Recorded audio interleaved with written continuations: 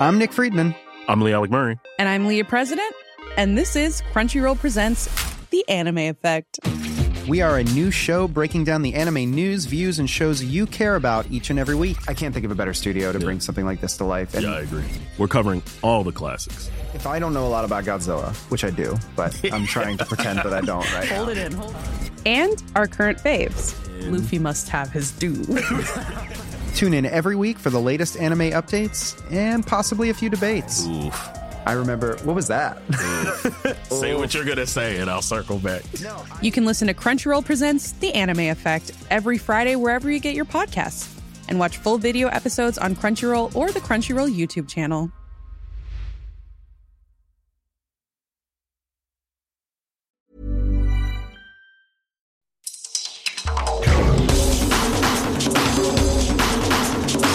Welcome to the World in Sport. I'm Ben Robinson-Drawbridge. Coming up, a prominent Vanuatu football club is forced to wind up over a massive FIFA fine. Fiji loses its grip on the Pacific Nations Cup, and Tonga in good shape for the Rugby World Cup. The celebrated Vanuatu football club, Amikal, is winding up after being fined more than $50,000 by FIFA. Founded in 1929, Amikal twice reached the final of the Oceania Champions League in 2011 and 2014.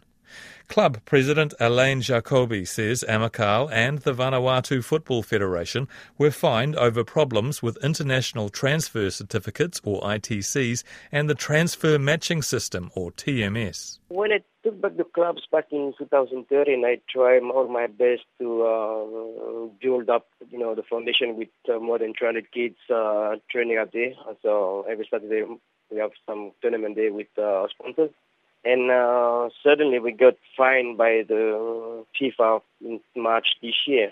And that was from previous management when we was importing foreign players to come and play for Amical back in the, when Amical was really strong in the O-League. And the problem was that it's between Vanuatu Football Federation and Amical FC. That they didn't really follow the FIFA regulation on ITCs and TMS. So this ended up with having both fined the federation and the clubs. But I was feeling a bit betrayed by the federation because I didn't expect any fine from this. And my question was how we can get fined without having any notice before. That said FIFA is doing everything as clear and it's more between us and our football federation. But at the end of the day, when you get fined like this and there's no communication between us and the governing body, I sent so many emails to get some answers back. Nothing comes up. So we decided to switch from football to different things. So we will continue our journey helping people in Portugal, in probably Vanuatu, but not more in football. We will probably go on to something else. What sort of fines have you had to pay? How much? 53,000 Switzerland franc. I had tried more my best to get communication and try to discuss an email and have an agreement and try to find a solution between us and the federation, but it never happens up. So I feel that we as a club trying all our best and then we don't have any response back. The fine you mentioned, 52,000 Swiss francs, was that a fine just for the club or was that a fine for the club and the Vanuatu Federation as well? Actually, there was two fines. There was two cases. One, the federation was fined about 55,000 Switzerland francs because of they didn't train the clubs to... There's a bit of regulation when you go to transfer things. The TMS, we didn't have any training on it, so VFF was fined for this. And we would get fined because we didn't get any reports back to FIFA about the wages the players get during that time. But the thing is, we amateur club and we didn't know about all those regulations. So now we know it. We get fined for it. And this is why I told the guys yesterday, all the president yesterday of the clubs in Port Vila, that please try to make sure that this history will not be repeated for them, guys, because being fined 53,000 Switzerland francs in Vanuatu is quite big money. So I know that from FIFA point of view, it's quite small. From us, it's quite expensive. I installed, a semi-professional team, and all the players from the last 3 years will get paid. It's not a big money, but just incentives that they all get during those last 3 years.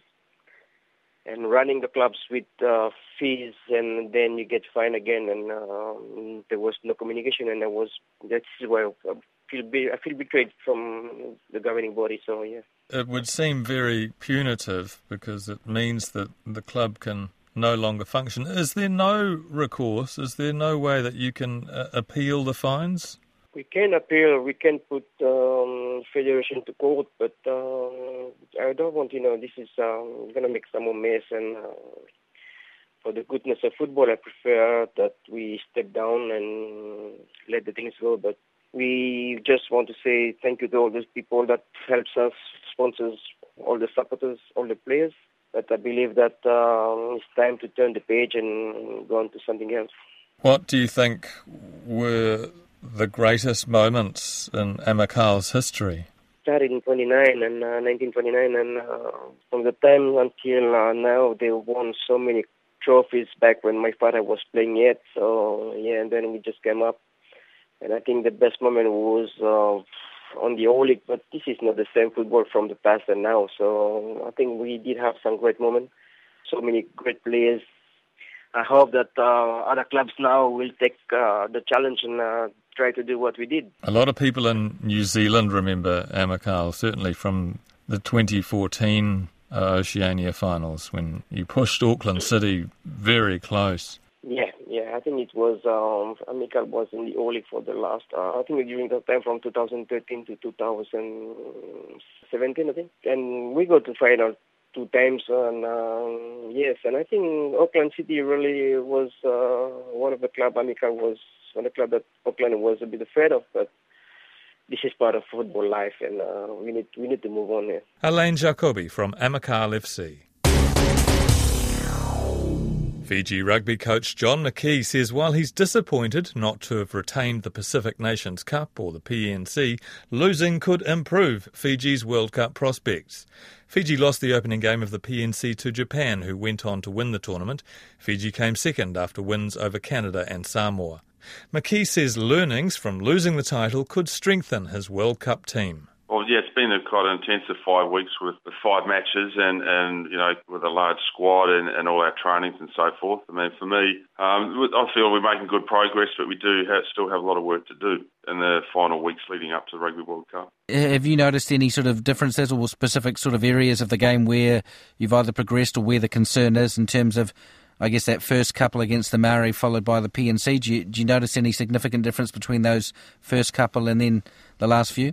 For us, I guess it's been getting our team combinations operating. You're trying to balance giving all the squad members some opportunity and some game time, but also working towards what the combinations are likely to be towards the World Cup. It's probably been made our game preparation probably a little disruptive. I think our training program, our training sessions have been very good, but with the changes of personnel week to week, we probably quite haven't hit the rhythm we would have liked to in our matches thus far. Yeah, and I guess you've been lucky. You've been able to play, I think, 3 of those matches are at home, of course, and then you got the trip up to Japan, which, at this time of year, I think everyone's pretty open to having that sort of dry run up in Japan and getting a feel for what you're going to get later in the year. So you've only got the 1 match left against Tonga, is that right? Yeah, so we play Tonga on the 31st of August in Auckland. It'll be our final hit out before meeting Australia on September 21. So we've got the boys are having a little bit of R&R this week with some days out of camp, but we'll come back in on the weekend for it'll be a pretty tough week's training next week, and then the match lead into our game in Auckland. And with that 1 game, I mean, you must be pretty close in your mind as to who those final 31 players are going to be. How much opportunity do those fringe players have in that 1 final test match to impress you and force their way into the squad? Our World Cup squad will be named before then, so once we play Tonga, we're very much fine-tuning for Rugby World Cup, and we'd be looking to play a team in that which would be pretty close to the team who'll play the opening game, get that important match combinations in the game situation ahead of our first Rugby World Cup game. Now, I guess, is where you put your thinking cap on with your coaching staff and work out exactly who you want and what combinations work and what you're going to take to Japan. Yeah, certainly. Yeah, it's been ongoing. Reviewing our players and where they all stand. But now that the first phase of our preparation is behind us, we're having a close look at the final makeup of the squad this week. In terms of at the weekend against Samoa, a real grind there, and you guys resisted a lot of pressure at the end there. I guess defensively you only conceded 3 points, so you'd be pretty ecstatic at that. But it was a tough arm wrestle. Yeah, like a very physical Pacific Island clash. We often see those when the two Pacific teams play each other, albeit with maybe a high score line. But for me, very pleased with our defensive effort. I thought the boys worked very hard, collectively and with their work rate around their defence and resisting what was a lot of pressure thrown at us from Samoa. In our attack, we lacked a little bit of rhythm and really, some critical turnovers at critical moments of the game when we could have been a little bit more patient with the ball. It didn't allow us to build any pressure against the Samoan team. So for me, that aspect of the game was frustrating and certainly something we have to rectify going forward. But out of the weekend, full marks for our defensive effort. Is the team roughly where you want them to be? Do you feel you're behind, ahead? How do you sort of feel about where you sit at this point? It's always one of those things that's hard to gauge. I would say, look, we definitely need to lift up our ability to play high intensity rugby, which is what we're working on, week in, week out now at camps.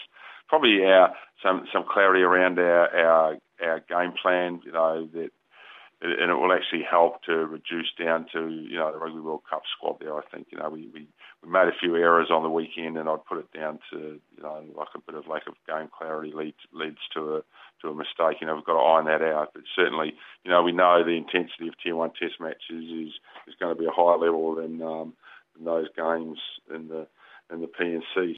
And it was very hot in Japan. You guys played there, and Tonga played up there as well. Is that heat meant to stay around during the World Cup? Do you think that's going to be a factor? The average temperatures at that time of year when the World Cup starts are probably around, low to mid-20s, so that's not too bad. There are some people in Japan saying that the summer has actually been a bit later this year, so that higher temperatures may drift into the start of the World Cup, but we'll see what happens. I mean, certainly, we're training here in Fiji, so we're used to the warm weather, that's for sure. I mean, for me, the interesting thing across the World Cup is there's quite a change in temperature between when the World Cup starts and through to the final. There's quite a significant drop in temperature through autumn into winter, so that's probably more of a factor than a hot start. The Flying Fijians coach John McKee. The Tonga rugby coach, Totai Kefu, says he's pleased with the fitness and conditioning gains his players have made as they build up to September's World Cup in Japan. The Akali Tahi could only manage one win over Canada out of 3 games in the recent Pacific Nations Cup, but have 3 more warm-up matches before the World Showcase. Kefu says getting the win helped his team buy into the game plan set by coaches. He says his players are in good shape after a month in camp. 4 weeks that we had together were pretty intensive. Like, we did a lot of training and we loaded the boys up a lot. So I think it was important just to break camp for about 4 or 5 days and then regather at the end of the week. And from Tonga's perspective, Totoi, obviously you were chasing that win. You finally got that win on Friday night. Nice to chalk one up on the board.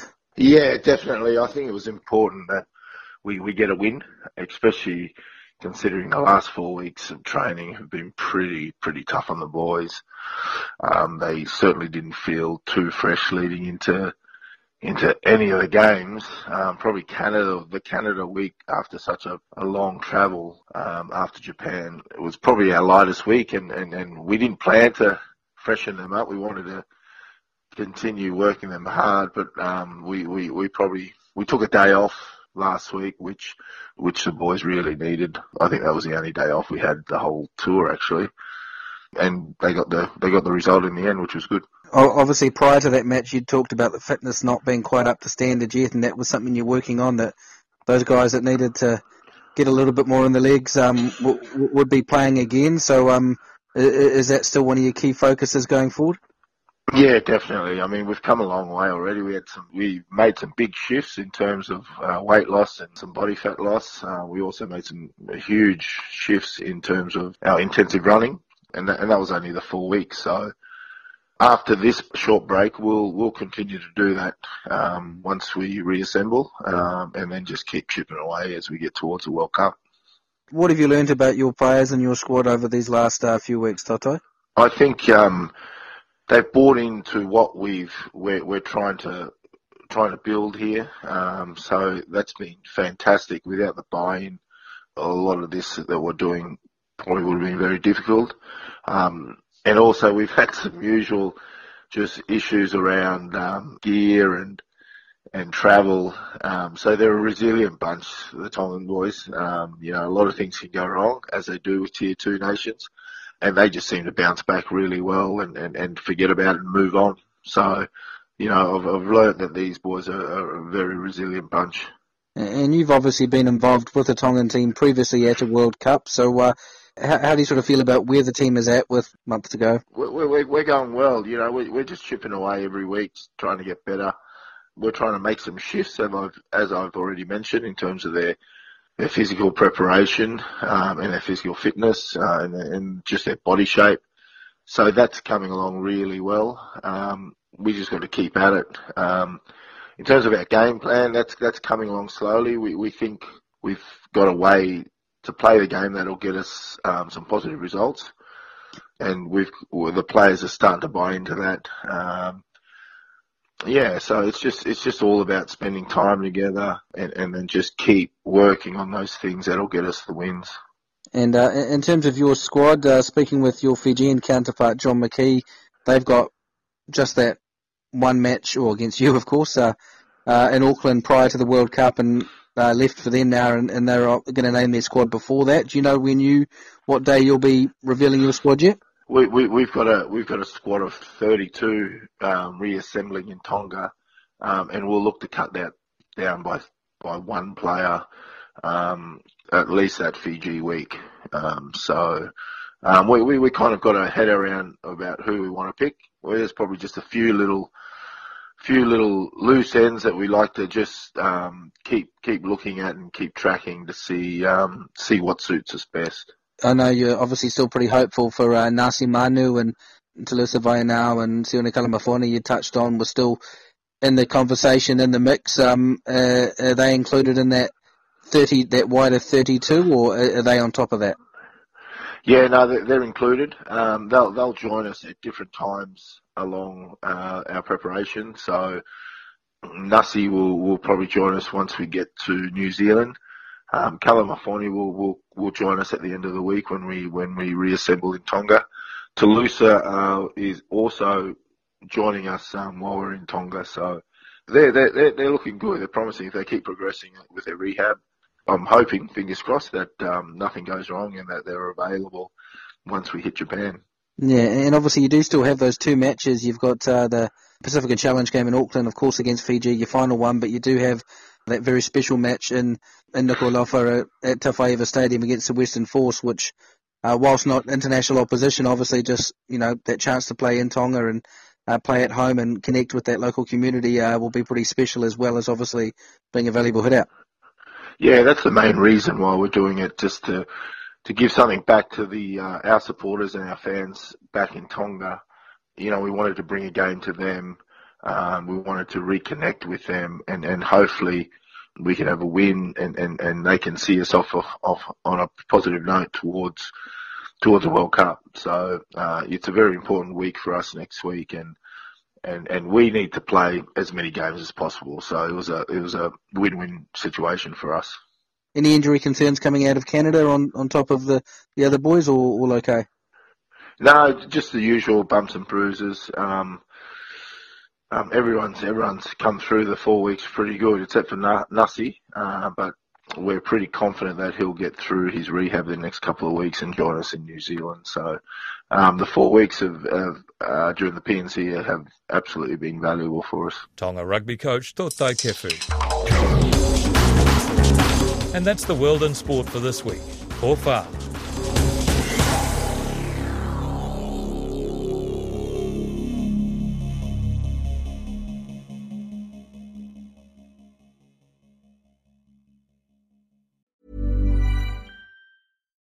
Botox Cosmetic, out of botulinum toxin A, FDA approved for over 20 years. So, talk to your specialist to see if Botox Cosmetic is right for you. For full prescribing information, including boxed warning, visit BotoxCosmetic.com or call 877-351-0300. Remember to ask for Botox Cosmetic by name. To see for yourself and learn more, visit BotoxCosmetic.com. That's BotoxCosmetic.com.